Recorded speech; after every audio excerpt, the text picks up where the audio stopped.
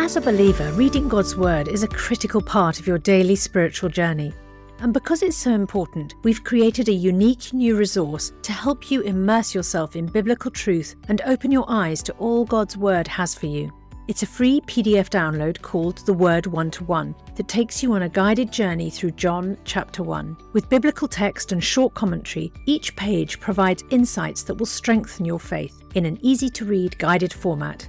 There's truly no other resource like this. Download your free PDF copy today at premierinsight.org/resources. That's premierinsight.org/resources.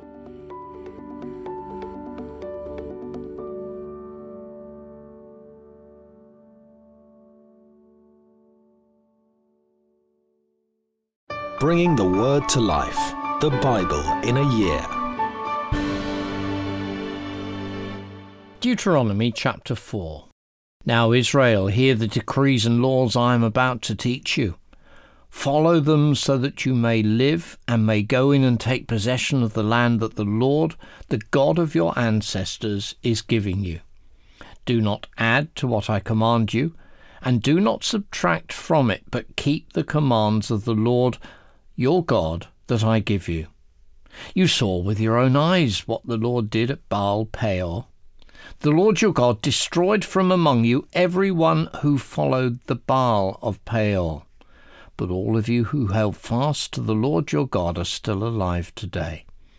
See, I have taught you decrees and laws, as the Lord my God commanded me, so that you may follow them in the land you are entering to take possession of it. Observe them carefully, for this will show your wisdom and understanding to the nations, who will hear about all these decrees and say, surely this great nation is a wise and understanding people. What other nation is so great as to have their gods near them the way the Lord our God is near us whenever we pray to him? And what other nation is so great as to have such righteous decrees and laws as this body of laws I am setting before you today? Only be careful and watch yourselves closely, so that you do not forget the things your eyes have seen, or let them fade from your heart as long as you live. Teach them to your children and to their children after them. Remember the day you stood before the Lord your God at Horeb, when he said to me, assemble the people before me to hear my words, so that they may learn to revere me as long as they live in the land, and may teach them to their children. You came near and stood at the foot of the mountain while it blazed with fire to the very heavens, with black clouds and deep darkness. Then the Lord spoke to you out of the fire. You heard the sounds of words, but saw no form. There was only a voice. He declared to you his covenant, the 10 Commandments, which he commanded you to follow, and then wrote them on 2 stone tablets. And the Lord directed me at that time to teach you the decrees and laws you are to follow in the land that you are crossing the Jordan to possess. You saw no form of any kind the day the Lord spoke to you at Horeb out of the fire. Therefore watch yourselves very carefully, so that you do not become corrupt, and make for yourselves an idol, an image of any shape, whether formed like a man or a woman, or like any animal on earth, or any bird that flies in the air, or like any creature that moves along the ground, or any fish in the waters below. And when you look up to the sky and see the sun, the moon, and the stars, all the heavenly array, do not be enticed into bowing down to them and worshipping things the Lord your God has apportioned to all the nations under heaven. But as for you, the Lord took you and brought you out of the iron-smelting furnace, out of Egypt, to be the people of his inheritance, as you now are. The Lord was angry with me because of you, and he solemnly swore that I would not cross the Jordan and enter the good land the Lord your God is giving you as your inheritance. I will die in this land. I will not cross the Jordan, but you are about to cross over and take possession of that good land. Be careful not to forget the covenant of the Lord your God that he made with you. Do not make for yourselves an idol in the form of anything the Lord your God has forbidden. For the Lord your God is a consuming fire, a jealous God. After you have had children and grandchildren and have lived in the land a long time, if you then become corrupt and make any kind of idol, doing evil in the eyes of the Lord and arousing his anger, I call the heavens and the earth as witnesses against you this day, that you will quickly perish from the land that you are crossing the Jordan to possess. You will not live there long, but will certainly be destroyed. The Lord will scatter you among the peoples, and only a few of you will survive from among the nations to which the Lord will drive you. There you will worship man-made gods of wood and stone, which cannot see or hear or eat or smell.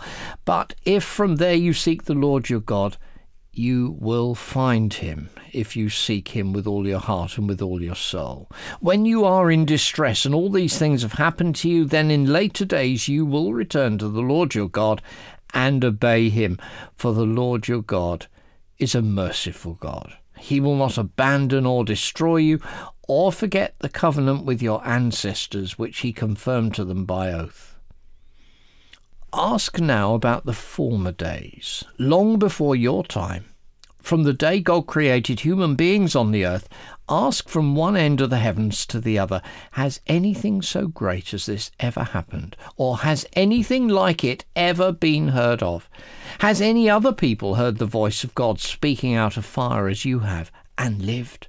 Has any God ever tried to take for himself one nation out of another nation by testings, by signs and wonders, by war, by a mighty hand and an outstretched arm, or by great and awesome deeds, like all the things the Lord your God did for you in Egypt before your very eyes? You were shown these things so that you might know that the Lord is God. Besides him, there is no other. From heaven he made you hear his voice to discipline you. On earth he showed you his great fire, and you heard his words from out of the fire. Because he loved your ancestors and chose their descendants after them, he brought you out of Egypt by his presence and his great strength, to drive out before you nations greater and stronger than you, and to bring you into their land, to give it to you for your inheritance, as it is today. Acknowledge and take to heart this day that the Lord is God in heaven above and on the earth below. There is no other. Keep his decrees and commands which I'm giving you today, so that it may go well with you and your children after you, and that you may live long in the land the Lord your God gives you for all time.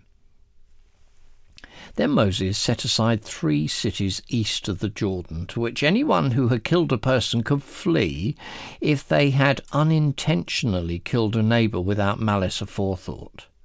They could flee into one of these cities and save their life. The cities were these: Bezer in the wilderness plateau for the Reubenites, Ramoth in Gilead for the Gadites, and Golan in Bashan for the Manassites. This is the law Moses set before the Israelites. These are the stipulations, decrees and laws Moses gave them when they came out of Egypt, were in the valley near Beth Peor, east of the Jordan, in the land of Sihon, king of the Amorites, who reigned in Heshbon, and was defeated by Moses and the Israelites as they came out of Egypt. They took possession of his land, and the land of Og, king of Bashan, the 2 Amorite kings east of the Jordan. This land extended from Aroer on the rim of the Arnon Gorge to Mount Sirion, that is, Hermon, and included all the Arabah east of the Jordan as far as the Dead Sea, below the slopes of Pisgah.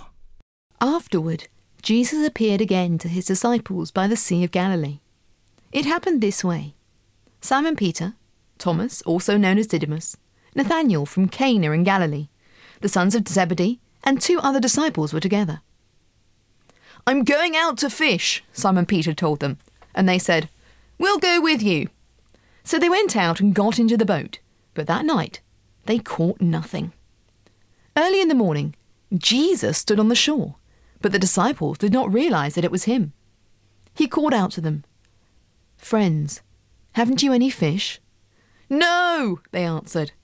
He said, "Throw your net on the right side of the boat, and you will find some." When they did, they were unable to haul the net in because of the large number of fish. Then the disciple whom Jesus loved said to Peter, "Is it the Lord?" As soon as Simon Peter heard him say, "Is it the Lord?" he wrapped his outer garment around him, for he had taken it off, and jumped into the water. The other disciples followed in the boat, towing the net full of fish, for they were not far from shore, about 100 yards. When they landed, they saw a fire burning with coals, with fish on it, and some bread. Jesus said to them, "Bring some of the fish you have caught." So Simon Peter climbed back into the boat and dragged the net ashore. It was full of large fish, 153. But even with so many, the net was not torn. Jesus said to them, "Come and have breakfast." None of the disciples dared ask him, "Who are you?" They knew it was the Lord. Jesus came, took the bread and gave it to them, and did the same with the fish. This was now the third time Jesus appeared to his disciples after he was raised from the dead. When they had finished eating, Jesus said to Simon Peter, "Simon, son of John, do you love me more than these?" "Yes, Lord," he said, "you know that I love you." Jesus said, "Feed my lambs."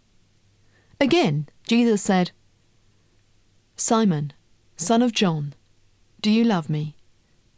He answered, "Yes, Lord, you know that I love you." Jesus said, "Take care of my sheep." The third time he said to him, "Simon, son of John, do you love me?" Peter was hurt because Jesus asked him the third time, "Do you love me?" He said, "Lord, you know all things. You know that I love you." Jesus said, "Feed my sheep. Very truly I tell you, when you were younger you dressed yourself and went where you wanted.